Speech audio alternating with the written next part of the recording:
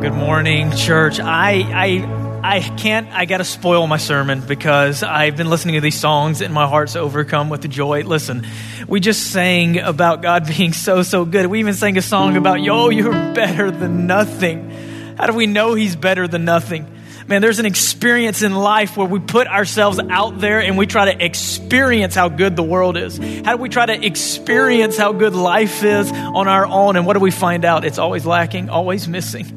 And for those who've come to Jesus and those who've experienced Jesus, man, they truly do lift their hands and they say, there's nothing better than you because of my experience here on earth where there's something wrong and something missing. And then we sing, you are good.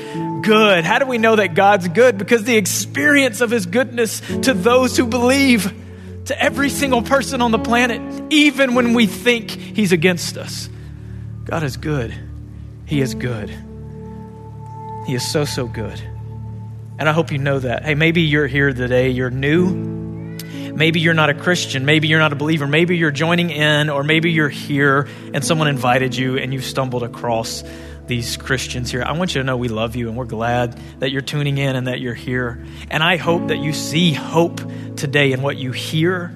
What we're going to do when we open up the Word and we ask the question and we answer it, how did we get here? Why is life the way it is? Is there hope? What am I to do with all the pain and the hardship that I experience in life? I hope you see the hope. So let's pray together, church, and ask God to help us as we dive into his Word. Our Heavenly Father, God, thank you so much for your goodness and your kindness, your mercy and your grace that's on every single one of us every single day. God, you demonstrated your love for us. When we were enemies with you, Christ died for us. You didn't wait for us to become worthy. You didn't wait for us to straighten up or act up or get everything right. You came by your initiation of love and you sent your only Son and you died in our place so we could be redeemed and restored and find where true hope and true life and true satisfaction is. But God, our hearts and our eyes are blinded to that unless you open that. So I pray for every single one of us here, every single person listening, that you'd be patient with us. You'd open the eyes of our hearts to see the glories and the riches and the beauty and the love and the patience and the grace and the mercy and the awesomeness and the goodness that is in you. God, thank you. We pray this all in Jesus' name. Amen. Necessary consequences. That's what we've been talking about. Necessary consequences. And I think that has a heavy ring to it because there's none of us that when I say consequence that it's like, ooh, goosebumps. Not at all. Ever. There's never a time when we're like, ooh, give me some of them consequences. Give me some of that hardship. Give me some of that pain. Never. We run from that. We spend our life trying to avoid those things. But we've used the word necessary because we're implying something. We're implying that there is something good about it. There's something necessary. There's something that consequences or something that pain and hardship actually does that's beneficial. Let me give you an example. When I was a kid, I learned how necessary consequences were when I was experimenting with the trampoline that my parents had given us, and I wanted to experience the heightened greatest sense of joy I could on a trampoline, which meant always trying to go higher, jump higher, fall higher, whatever it may be. And so it was a plethora of things that me and my brothers came up with. One of the dumbest ideas where we learned necessary consequences was this idea of let's move this trampoline right up next to this pine tree. Let me tell you something about the pine trees I grew up around. The limbs start at 2 feet up and they don't stop until the end. So imagine what it looked like trying to push this trampoline up against the pine tree. We proceeded to stand on the trampoline and climb up through the tree on the limbs. I mean, it's thick as all get out till, we're probably 10 or 12, maybe 15 feet at the highest through it. And what we had to do was look through the trees. I remember I had to look through the limbs to find an opening. Now, so far, you guys are smart enough. Kids, I know you're smart enough. You're like, what is he doing?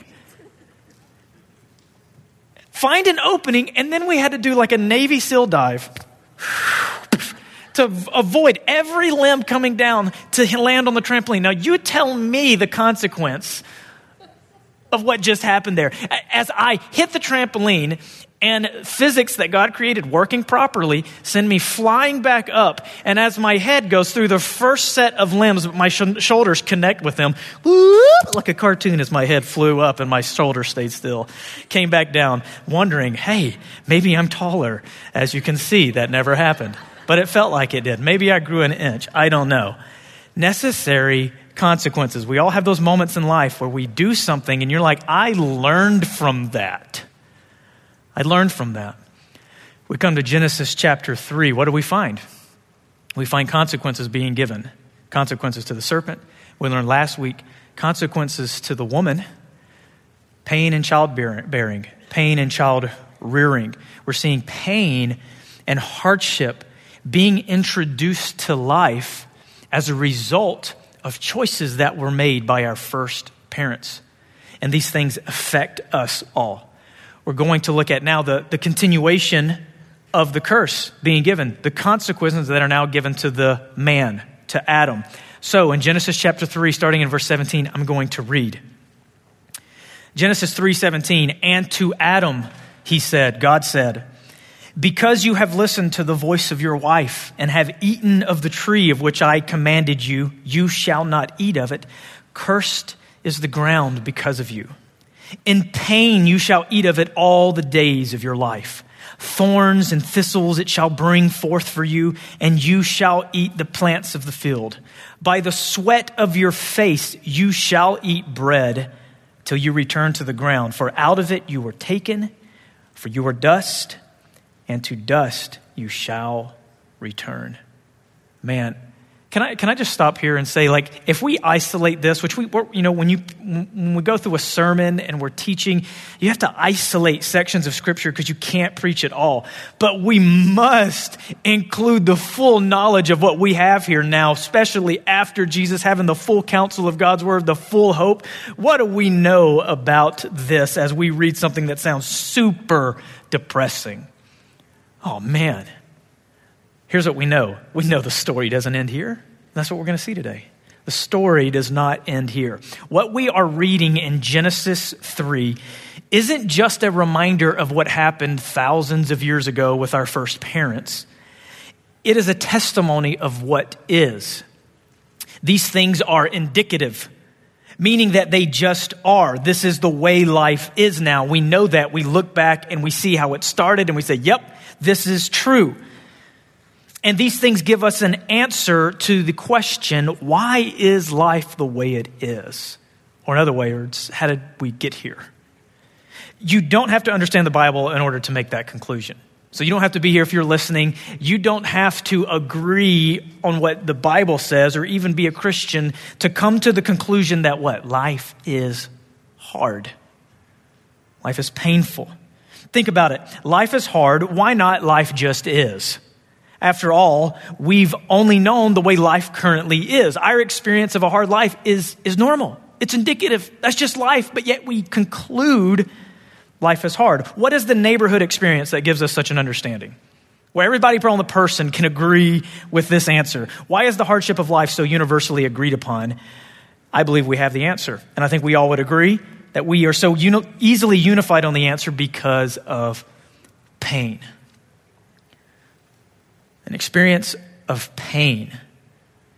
What do you see in the curse? You see God is introducing pain into childbearing, something that was supposed to be so wonderful, joyful experience, bringing life into the world, now is said to be one of the greatest and most hardest, most miserable pains on the planet. And that's when the ladies are supposed to say, amen. We have beautiful things like an epidural these days, things that can kind of help, but you imagine just in the exposure to the elements, just being out in the earth amongst the elements and having to give a child. I think every single one of us ladies that would put ourselves in that position would be like, yeah, that doesn't sound fun at all. Pain. We can all be unified and come together and agree on this thing. A deep-rooted, ever-spreading, always lingering, forever-present reality abiding alongside every experience of life. The potential alone is enough to stop us in our tracks, right? Make us think, rethink, well up with anxiety, run, forget, embrace, give up. A Christmas bag full of responses, take your pick. pain does it all. A consequence is what we're seeing, pain. A cause and effect, a result of something, simply the natural destination of a journey taken long ago. Yet it feels as if we just stepped off the bus, looking around for the fantasy vista. We were anticipating the whole ride, only to find a desert full of bones and beasts feeding on the corpses of all who have gone before us. The fruit looks so good. We chased the passion. Our first mom and dad ate with great expectation of something so satisfying that they would defy the very God who made them to experience it. But as they stepped off the bus with exciting anticipation, only to tragically see the reality over what they had hoped for. Pain, misery, and death. Let me ask, is life really better without God? Can we actually do this alone? Can we live, be born and live and do it alone? Is the experience fantastic? Is there an alternative life that we can have besides the one the Bible, the God who made us, says? Is there an alternative? Can we actually find one that will satisfy like we are hoping and wanting it to? Can true joy, satisfaction, and purpose be found in this world doing what we want? I think we all think so because we all try and are pulled to that every single day, whether we believe in the Bible or not. We may not all agree on the answers to those questions if we were to take a poll, but we almost certainly share the same experience. Every day we wake up and jump on the Greyhound to somewhere hoping and believing we will find what we're looking for, dreaming of. A place where the pain is no more, where the pleasure is unceasing, where the joy and satisfaction match the longing within, only to step into an arid, dry desert permeating every stop along the way. But it'll be better it'll be better when once I can find this, I will be happy. I'm sure this time life will be different on this stop along the way. I'm sure I've heard of it. Around the corner, an oasis of palm trees and water found somewhere on this earth. Let's keep looking. Just an unlivable desert pushing us always toward the reality we try so hard to distract ourselves from every single day. Something is wrong. Something is wrong. I'm not where I need to be or who I need to be. So the question I ask all of us, whether you're listening or here, the question is this: when will you pause from the distractions and actually listen to the story your pain and your hardship is trying to tell you? Will you listen to the story that consequences are telling us? Some of us are so busy questioning God, why are you doing this to me? That we actually don't take the time to find the answer to that question. I think it's a great question. Though I think the question should be asked in a more intuitive and less accusative way. Do you know what I mean? We say, why are you doing this to me? It's almost rhetorical. But that's a good question. And I think we all want the answer to. But let me pose a different way to ask it if you see it up on the screen here. The question is, God, why are you letting me experience pain and hardship in life? Right? Because that is our experience. And I think it's a natural question to say, okay, we see God, we see perfect God, we see beauty, we see love, we see God is love, we see God is great, we see He is perfect, there's no sin in Him, yet we experience pain and hardship. I think a natural question mark is, God, why are you letting me experience that? Well, we're going to answer the question, and I'm going to answer it right now. I believe one of the greatest purposes of consequence and pain in life is so that we will be saved. There is an experience of life. It's one of the many things along the story of life that God has given us that is trying to point our eyes to the thing that will save us. The very thing that will save us. I had someone recently ask me, why didn't God, with tears in their eyes, destroy Satan in the garden? The moment we messed up in sin, why didn't He just fix it all then? Could I pose to you, He did immediately fix it. And began fixing it right there in the garden, especially as we see God clothing Adam and Eve, promising them a snake crusher that would come, and putting them out of the garden away from the tree of life that we'll see next week so they can experience and come to a conclusion on their own and really know that, oh, there's nothing better than you. Oh, there's nothing. Why would someone sing like that? Well, it's as they're propelled into an arid, dry desert, and they finally, in the midst of the desert, as they're dying, get the cool, embracing drink of water for the first time, and they realize this is it. Consequences will lead us to that. Here's what I want to show you today. I want to show you 5 ways the curse is trying to turn your heart to God. 5 ways, consequences and pain and misery that seems so pointless. It's so purposeful. It's so great. It's so wonderful in how it's leading you to the gospel and the good news. And if you let it and you listen to the story every single day of pain, you won't let it take you down into the pit of darkness, of embitterment and discontentment, but you let it turn your eyes back to God. Always. Genesis 3:17, it says this, and to Adam he said, he's talking to the man, because you have listened to the voice of your wife and have eaten of the tree of which I commanded you, you shall not eat. Let's think about what happened. Eve is the one who was deceived. We know that. And Eve is the one who took and she gave to her husband. And as a result of this verse, we know there was probably some type of exchange. There was probably some type of words given from Eve to Adam. Hey, eat, this will be great. Whatever it may be, there was a voice. There was a command that came from Eve. There was some type of suggestion or desire that Eve wanted her husband to share in, and he listened to her voice. He listened to what she said over what God said. You've listened to the voice of your wife, and you've eaten of the tree of which I commanded you. You shall not eat. Adam was the one who was placed in the garden. Think about this. He was the one placed in the garden and given the responsibility to tend it and protect it. And in Genesis chapter 2, Adam alone was given the command not to eat or to eat of the tree of the knowledge of good and evil. So by the time his wife came along, he would have been the one passing down the command to his wife. A direct command from God to Adam, and now Adam was responsible to make sure that didn't happen, and he tells his wife of it as well. So when she comes around to the tree, you see her kind of get it wrong a little bit. We can't even touch of it lest we die. So a little game of telephone. She's got it wrong just a little bit, but she's deceived. She eats, and then she's the one who convinces her husband to eat. Why this was so bad is because Adam was the one who had the direct command from God. He knew better. He knew better. She was at least deceived, tricked. He blatantly disobeyed. This is why the curse of the land falls on him and is his responsibility. The life is the way it is because of the man. How is this trying to turn our hearts to God? First way that this is trying to turn our hearts to God is this: by showing you that all voices contrary to God's are deadly. All voices contrary to God's are deadly. This passage can be misrepresented, I think, because it's not just a passage you go to and say, don't listen to the voice of your wife.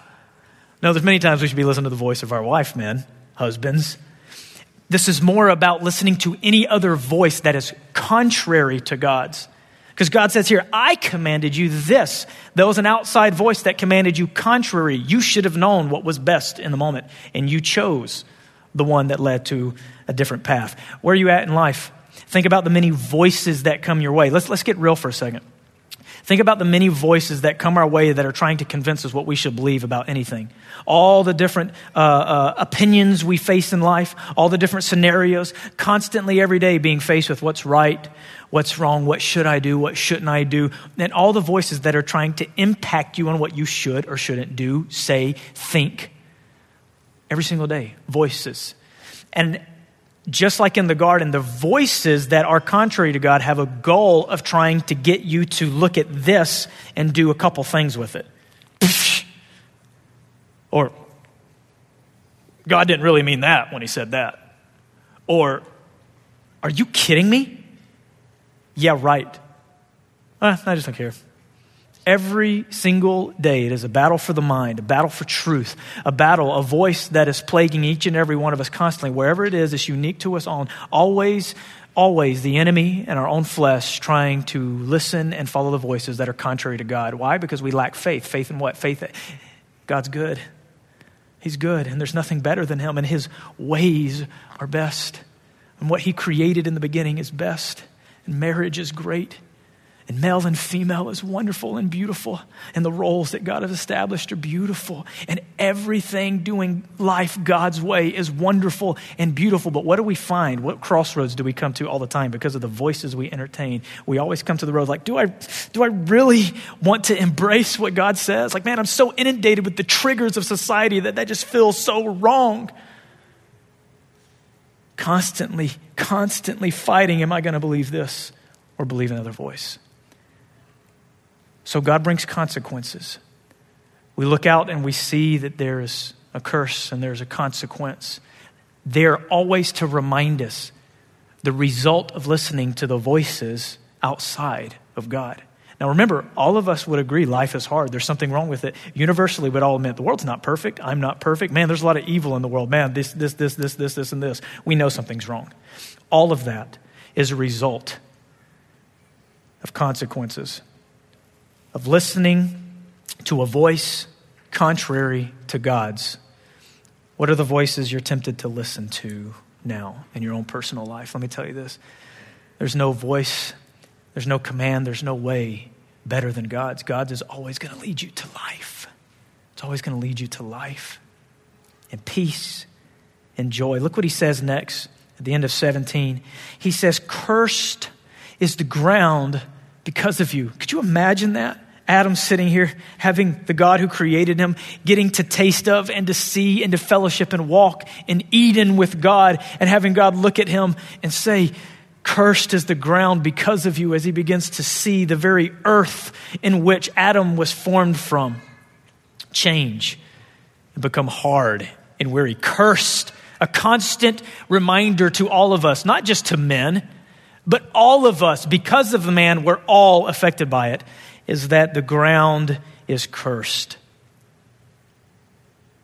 We're going to see exactly how he curses it here in just a second, but here's what I want us to focus in on this little place. Cursed is the ground because of you, Adam. But if you look back before, God is giving them opportunities to take ownership, is he not? Why have you done this? Why have you done this? Why have you done this? And what do they keep doing? Blame shifting. Not me. There was a reason why I did it, and it's a better reason other than I've sinned. And God is very clear, this is because of you. Consequences turn our hearts to God, and in this particular moment, it's reminding us and showing us that our choices have consequences.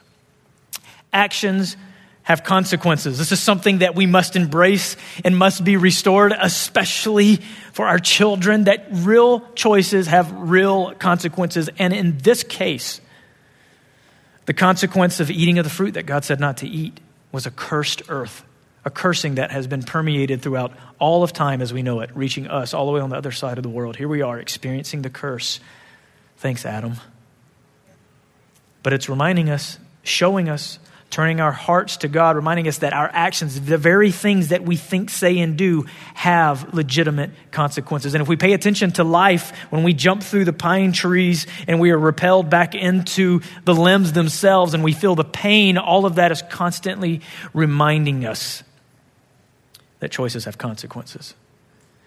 And we have great experience, do we not? Great experience of the consequences in life. Consequence isn't always bad. It can be a good thing. It's neutral. But we are able then to know, okay, that was a bad choice because that consequence is very painful. And that's reminding me that choice was bad. That choice is not good. That choice is not going to lead to comfort and joy and life. You see, whether we're a believer or a Christian or not, we all can embrace the pursuit of happiness, right? The pursuit of joy, the pursuit of peace and comfort in life. But we're deceived. We're deceived thinking that our choices that we constantly give ourselves to will somehow lead to those experiences. You come to the Bible, though, and the Bible says that those are fruits and a clean conscience that only comes from the Holy Spirit dwelling inside of you and leading you as you walk with the Spirit. Then you will bear and feel the experience of true joy and peace and love and kindness and gentleness and self-control and all of those consequences. But the works of the flesh are evident, Galatians 5 says, and it leads us to feeling a sense of impending doom and guiltiness at the end of the day and throughout the day. And then you come to the Spirit and the way God acts and he works. And he says, you know what? Why don't you make the choice of not being selfish and lay your life down for others and see if you feel guilty at the end of the day for that. See if you feel a sense of condemnation over yourself at that. No, but I just want to serve myself because I truly believe that doing what I want will actually bring me true joy and satisfaction. And so I give into it. I give into it over and over and over before it's too late. And now my spouse is done with me and had enough. And now we're on the rocks. And now they're convinced I'll never change because the only experience they've ever seen from me is me choosing myself constantly. And now I'm having this consequence, wondering how I got here. Well, are you listening to the story that pain is trying to tell you? Life, the way we want, will never bring life and joy and peace. Those things we all want, but try to find, have our cake and eat it. They never satisfy. Look what he says in the following rest of 17 into verse 18. God says, in pain you shall eat of it all the days of your life. Eat of what? Eat from the ground, from the earth, from the world. He says in verse 18, thorns and thistles it shall bring forth for you, and you shall eat the plants of the field. Here it is, pain being introduced into a necessity of life. Isn't it interesting that God brings and introduces pain into the two life-giving and life-sustaining things on planet Earth? Procreation. If you don't have babies, you don't bring life into the world, we eventually die off. And so the life-giving act of birth has now had pain introduced in it. And now you have this dichotomy of something that's so painful, but yet so enjoyable. So painful and so grueling as you see your wife struggle for 9 months and be uncomfortable and getting sick constantly. And then up to the point of feeling the labor pains. And it's so excruciating. And then there's this moment of joy. And as Jesus says, you forget the birth pains, right? There's this beautiful life-giving thing that has had pain introduced into it. Then now come to food. We don't eat food, we die. We need it every single day. And there's pleasure with food, is there not? There's enjoyment. Everything we do seems to be revolving around food, fellowship and fun. Like everything seems to kind of revolve around food. And God has done this purposefully. God has created food. He's done it all purposefully, but it's life-giving. Isn't it interesting that food that we need, the survival thing has now had pain introduced to it. In pain, you shall eat of it all the days of your life. And it's interesting that the thing that they wanted, the thing that they thought would give them that extra level of experience of joy and satisfaction in life, the fruit on the tree that they saw what was pleasing to the eyes and was good for food and was desired to make one wise, they took of it and they ate it. And now the eating has been cursed in life. What is the point of this? What can we learn from this? What is Adam learning from this that we can all learn of it as well? And here's what I want to show us is another thing that the curse is trying to turn our hearts to God in, how it's trying to speak to us by showing that the promise of pleasure from sin is a lie. A reminder, a constant showing that as I'm toiling and eating in pain of the fruit from the ground all the days of my life, a constant reminder that the thing that I thought would bring me that extra bit of pleasure propelled me from life itself, out of Eden into a dry, arid desert when now I get to live life the way I want to, and my experience is like, wow, this is not as good as the crafty serpent said it would be. And now through consequences, we have a constant reminder to never get lost in that reverberating, constant revolving carousel of, there will be pleasure in this thing that I desire and really want. This will make me happy. And every experience, every consequence of falling to the pit of misery and guilt and shame and feeling the pain is a constant, gracious reminder that there is no pleasure in that. That will not satisfy you. The Bible says that there is pleasure in sin for a season. What does that mean? That means, yes, initially you might feel something, but that's going to wane, is it not? Isn't that the experience of life, is it not? Come on, think about it. Sin's radical infection causes us to get bored all the time, right? We constantly have to keep things going, right?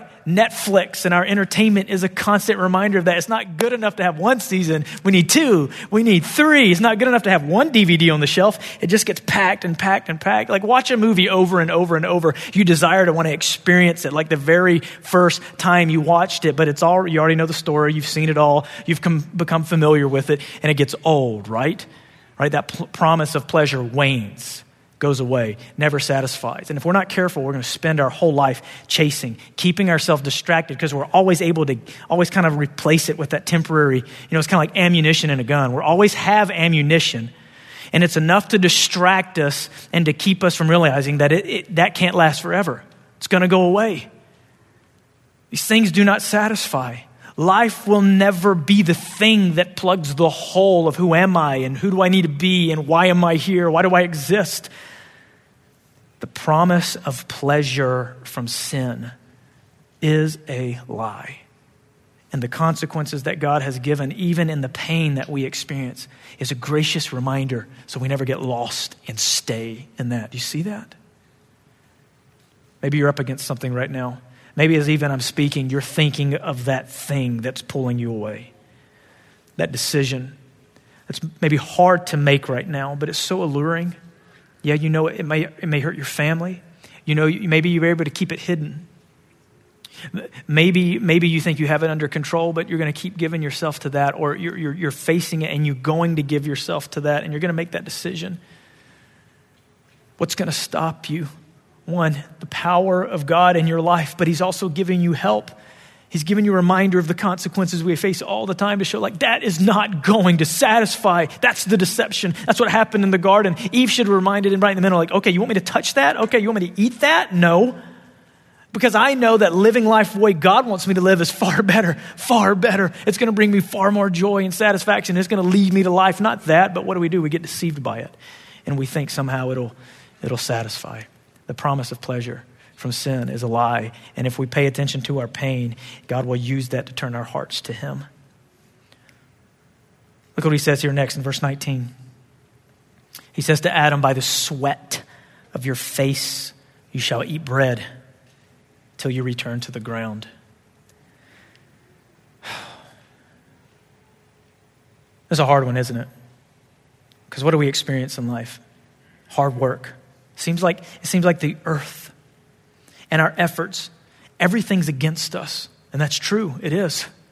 I just had some friends come over to my house last night to help me chip away some of the ice dams that were causing a leak in my living room. It's like a constant reminder that everything's pressing in on us, right? Everything's rotting away, wasting away. The elements itself seem like they're like against me and trying to encroach in on my life as a constant reminder something's wrong. Right? And then it comes to sustenance and sustaining and getting the very food that we need for survival, right? God says to Adam, by sweat of your face you shall eat of it. The implication was in the Garden of Eden, working would have been such an easy thing. The ground would have served Adam.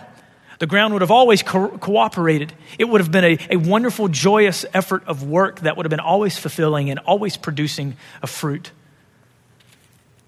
But then they leave Garden of Eden. The consequences of the curse fall in, and now the experience is ground that's against us. Producing thorns and thistles, producing briars, things that are a constant reminder of pain, that something's wrong, it's against us. The ground no longer serves us. The ground is reminding us of something. And now, hard work is introduced. Now the very thing that we need for life is going to be something we have to work hard for. And I think we don't today experience the pain of it as much as maybe they would have back then, because we've been able to work and get to the point where we're able to experience grocery stores, and we always have an abundance and we just go grab something. But if we were to take the time, maybe take a year off, and all of us just go out in the woods or find an area of land and just try to live off of that, think about it. Live off of that, man, we'd be like, I can't do it. We'd probably 98% of us die. Then we'd experience, wow, this almost feels unlivable. You watch a show like Alone. I love that show because they send people out completely alone. You've got to survive in the environment on planet Earth. And what do you find? By the sweat of their face, they live.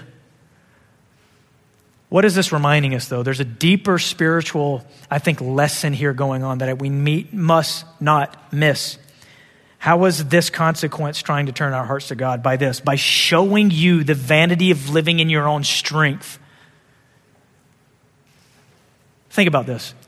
By sweat of your own efforts, it's going to take hard work for you to get the thing that's going to keep you alive, but it's going to be ultimately in vain, because what's going to be your end? You're going to return to the ground. It's just going to stave off the inevitable. You're going to die. Do you know what is a greater spiritual implication of this? God's like saying, man, living on your own, in your own strength, trying to live is impossible. You'll never be able to live by your own strength. That's a constant reminder that we need something outside of ourselves. It's a constant reminder to turn our hearts to God and say, God, we need you. I need you. Constantly in earth, hardship and lack of rain and lack of the things that you need to produce from the ground the things that we would need to survive. What does that do to the human heart when you experience drought and you know you're up against death?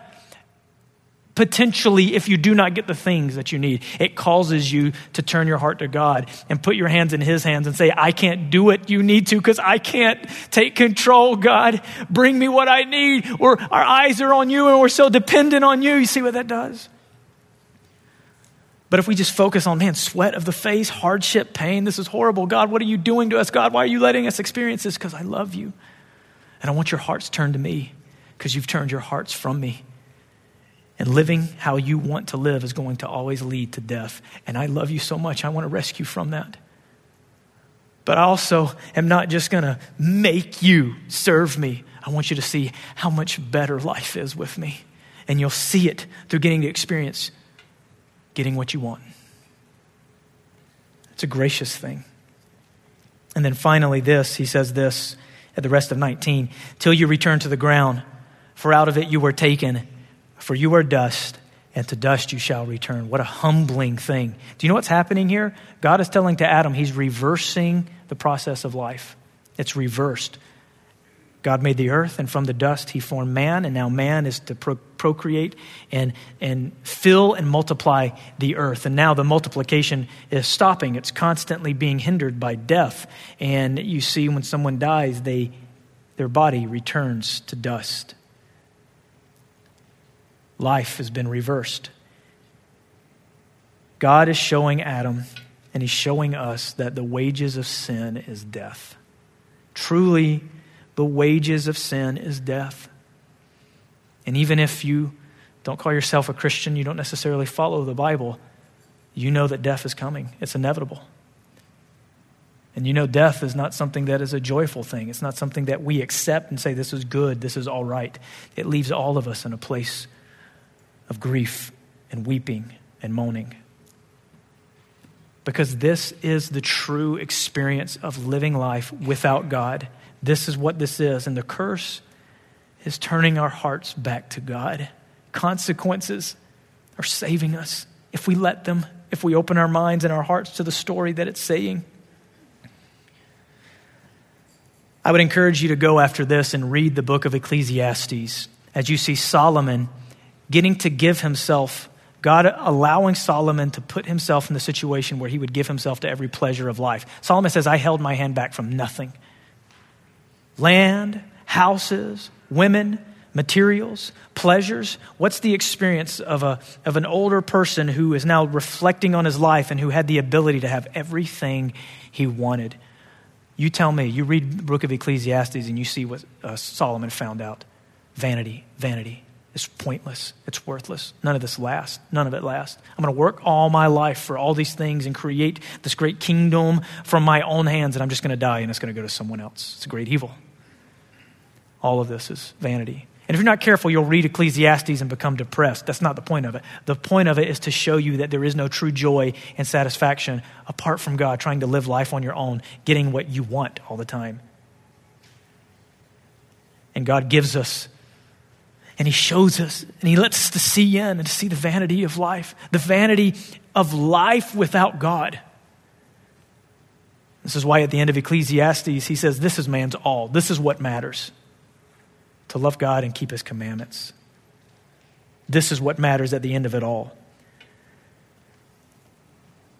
Henry Morris said this, and so God placed the curse on man, and on his whole environment, thus forcing him to recognize the seriousness of his sin, as well as his helplessness to save himself and his dominion from eventual destruction. The necessity of laboring merely to keep alive would go far toward inhibiting still further rebellion and would force him to recognize that Satan's tempting processes had been nothing but lies. Such a condition would encourage him to a state of repentance toward God and a desire for God to provide deliverance from the evil state upon which he had fallen. You see, there's purpose in the curse. God's not just being a God. He's like, you've done this and now you're in trouble. Yeah, there you go. It's no, I love you and I can see something you don't, and I already see the path you're going down. And if I leave you in it, you'll go to utter destruction. But I love you even when you don't love me, and I will pursue you, and I will give anything in your life to help you see that. Pain, if necessary. And any pain someone even brings to you, I will turn it around to work for your good. Haven't we seen God do that? Not only throughout Scripture, but also in our own life. You see, when you're a believer and you trust this and you follow God's way, even the hardship and the pain of life has purpose. You can even smile, lift your face to God and say, thank you. But when you're all alone and you have nothing and you have no idea who you are and you're eking your way through life, knowing deep down that there's no satisfaction and that the pleasure's waning, knowing and feeling like you're utterly alone, you're in despair, there's nothing there to help you. You know and you look and you find nothing, and you try to distract yourself from that pit of darkness that's always there. I'm telling you, Jesus is alive and he's real and God loves you and he's trying to turn your heart to him. Don't listen to the enemy who's still trying to keep you in that pit. Lift your eyes up to the sun peeking through the well and climb up and reach the hand that's there and let it pull you out and show you a life you never thought or even imagined you could have. And if he gave you everything that you wanted, you still wouldn't experience what you'd experience if you gave your heart to God and you let him in, you let him love you, you let him save you and forgive you and promise you eternal life and a new Eden that he's going to make. You know that the new Eden he's going to make is going to be far better than the old one. We look back and say, man, we wish we could go there. But this new one that's coming is full of people who have experienced true love and who have turned their hearts to God in a true fashion, have experienced true forgiveness, and God's going to make all things new, which means he's going to make all things better. And he's going to give those who believe in him a true hope that will never fade away. And no matter whatever pain you experience, even when death reaches you, the scripture says beautiful. Beautiful is the death of the saints in the eyes of the Lord. That's why you can go to a funeral of someone who was saved and other Christians, and we don't grieve like those who have no hope. It's a celebration almost. We're just sad that they've left and gone before us, but we will join them. Will we not? Oh, this is the message the world needs to hear. If you're listening and you're not a believer, if you're here and you're not a Christian, you've heard lies your whole life. It's all lies to keep you in misery. Hear the love of God, even in the hardship of life. Yes, the wages of sin is death, but what does Romans 6:23 say, church? The wages of sin is death, but the free gift of God is eternal life in Christ Jesus our Lord. Look what Paul says. I'm going to read it. I want you to just listen. Paul says in Romans 5, as he reflects on Adam and he reflects on the curse and he reflects on death. He says, therefore, just as sin came into the world through one man, Adam, and death through sin, and so death spread to all men because all sinned. For sin indeed was in the world before the law was given, but sin is not counted where there is no law. Yet death reigned from Adam to Moses, even over those whose sinning was not like the transgression of Adam, who was a type of the one who was to come. But the free gift is not like the trespass. For if many died through one man's trespass, much more have the grace of God and the free gift by the grace of that one man, Jesus Christ, abounded for many. And the free gift is not like the result of the one man's sin. For the judgment following one trespass brought condemnation, but the free gift following many trespasses brought justification. For if because of one man's trespass, death reigned through that one man, much more will those who receive the abundance of grace and the free gift of righteousness reign in life through the one man, Jesus Christ. What is he saying? He's saying just like you were affected by Adam, you and I, whether we like it or not, we are surely affected by his decision. And we know death is promised to us all. He said, just as you're sure about, you can be even more sure that if you place your faith in Jesus, that his grace reaches you. And that free gift is extended to you and is yours. And eternal life is waiting for you. The reversal of the curse is done away with. And you will experience the life you are looking for, but you're not going to find it now in the world. That's why hope does not disappoint. It's time to turn our eyes to the hope. It's time to be honest and real with ourselves. We'll never find it here on planet Earth. Not until God comes back and makes it new. Therefore, as one trespass led to condemnation for all men, so one act of righteousness, which is what Jesus dying on the cross, in place of our sins, taking our punishment and our judgment, feeling the full wrath and curse placed upon him, though he did nothing wrong, and then rising from the dead on the third day to show the power and the reality that he is who he said he was. For as by the one man's disobedience the many were made sinners, so by one man's obedience many will be made righteous. Now the law came in to increase the trespass, but where sin is, grace abounded all the more. So that as sin reigned in death, grace also might reign through righteousness, leading to eternal life through Jesus Christ our Lord. Let me ask you this. Will you let pain tell you the story that you need to hear? Are you going to let the hardship and the pain of life tell you the right story and lead you to God? Are you going to let the consequences of what happened long ago tell you and teach you and turn your hearts to God as they need to, and they need to help you? I'm going to leave you with one thing. I want you to imagine. You know what? I want to show it to you. I need 3 volunteers. I didn't plan this. I just need 3 volunteers. Raise your hand. Raise your hand.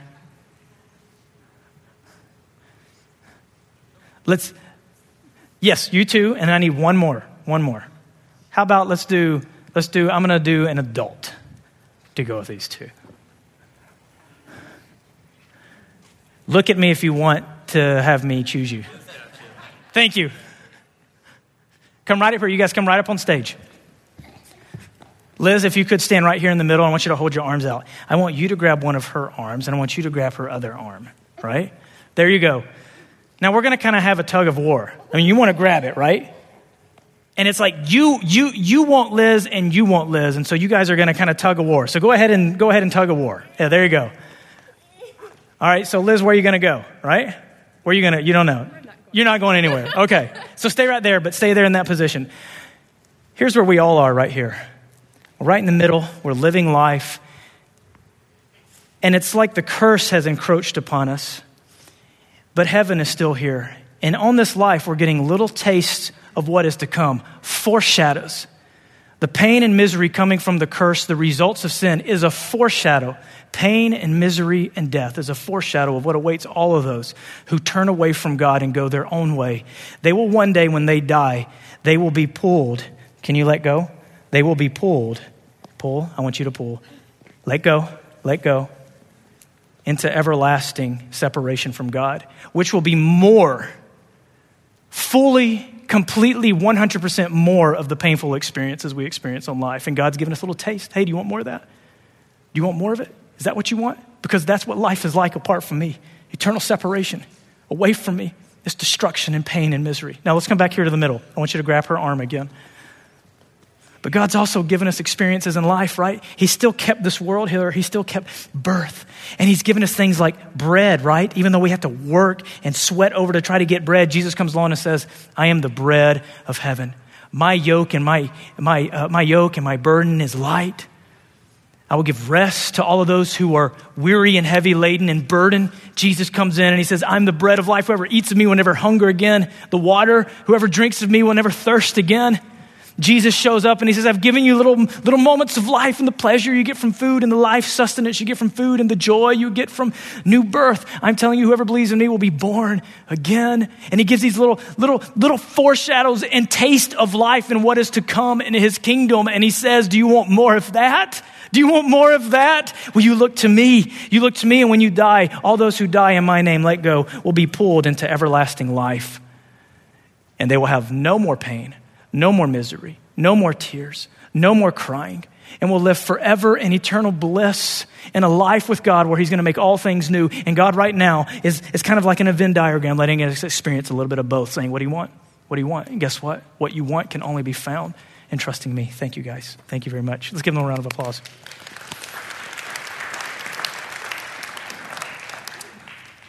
You listening to the story pain is trying to tell you. God wants to pull you to eternal life. All those who trust in him will be saved. And if you are saved, you trust that and you look to that hope that's coming to you because it's real and it's sure and it's coming, and one day all this pain will be done away with and you will be pulled into the very thing that is waiting for you. But listen, if you continue to live the rest of your life rejecting this message that keeps coming to your way somehow in a way that you don't know, somehow you don't know, it just keeps coming to you, it keeps pressing upon your heart, you keep rejecting it, you keep ignoring it, the more of the hell you experience on earth will give way and pull you into 100% eternal hell for all of eternity and absolute separation from God and darkness and isolation and weeping and gnashing of teeth. We experience that here on earth in a little way. If you want more of it, you turn your ears and your hearts away from the one who gave his life for you. I would urge you to turn your hearts to him and believe and receive the salvation and join the family and join in singing. There's nothing better than you, God. There's nothing better than you. Let's pray. Father, you're good. You're kind to us. We make such wrong conclusions all the time. We listen to the voice of the enemy that you're not kind or you're doing something to us that it doesn't have any purpose. And we taste the hardship of life and we conclude wrongly who's at fault. Father, there's so much we need help with. I pray that you'd be gracious and kind to us all. And if there's someone here that doesn't know you, someone listening who doesn't know you, by your Spirit, you would draw them and you would save them and you would let them see the salvation that's in Jesus through faith alone. You bring them into the family. God, thank you for your patience. And I even say thank you for the consequences. Though hard, you let us experience them. They turn our hearts to you. So let them do just that. God, take our hearts and save us. In Jesus' name, amen. In our final moments together, we have the opportunity to declare the goodness of God and what he's done. And I pray that the testimony of your voice singing the words to these songs would encourage those around you to allow themselves to be pulled into that glorious direction, trusting in Jesus, believing that he's turning things around for good for those who love him and are called according to his purpose. So can we stand up together and sing this song going out as a testimony of God's faithfulness? You can sing with us.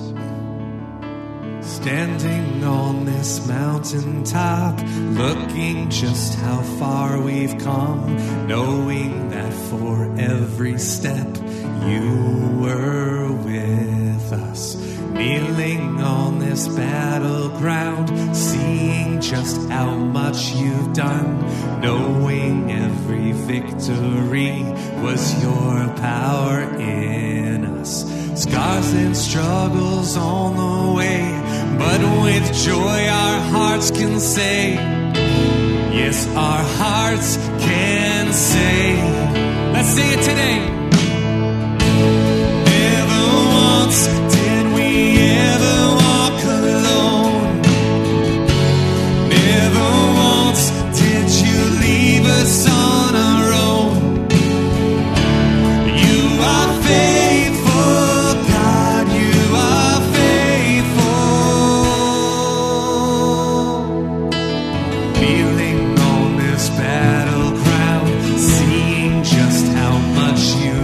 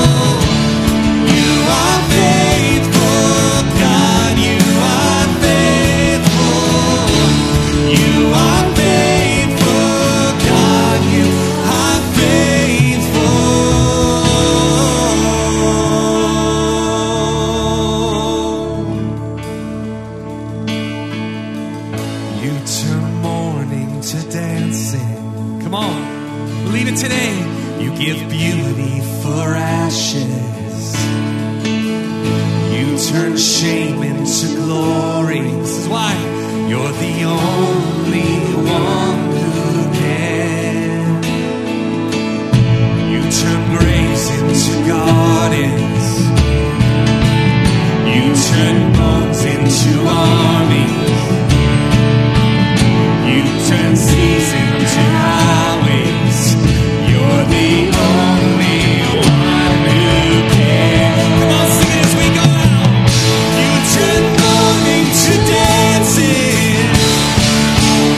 You turn beauty for ashes. You turn shame into glory. You're the only one who can. You turn graves into gardens. You turn bones into armies. You turn seas into highways. Sing it. You're the only one who can. You're the only one who can. You're the only one who can. Amen. So as you go out this week and take this message in your heart, I pray that you won't forget it.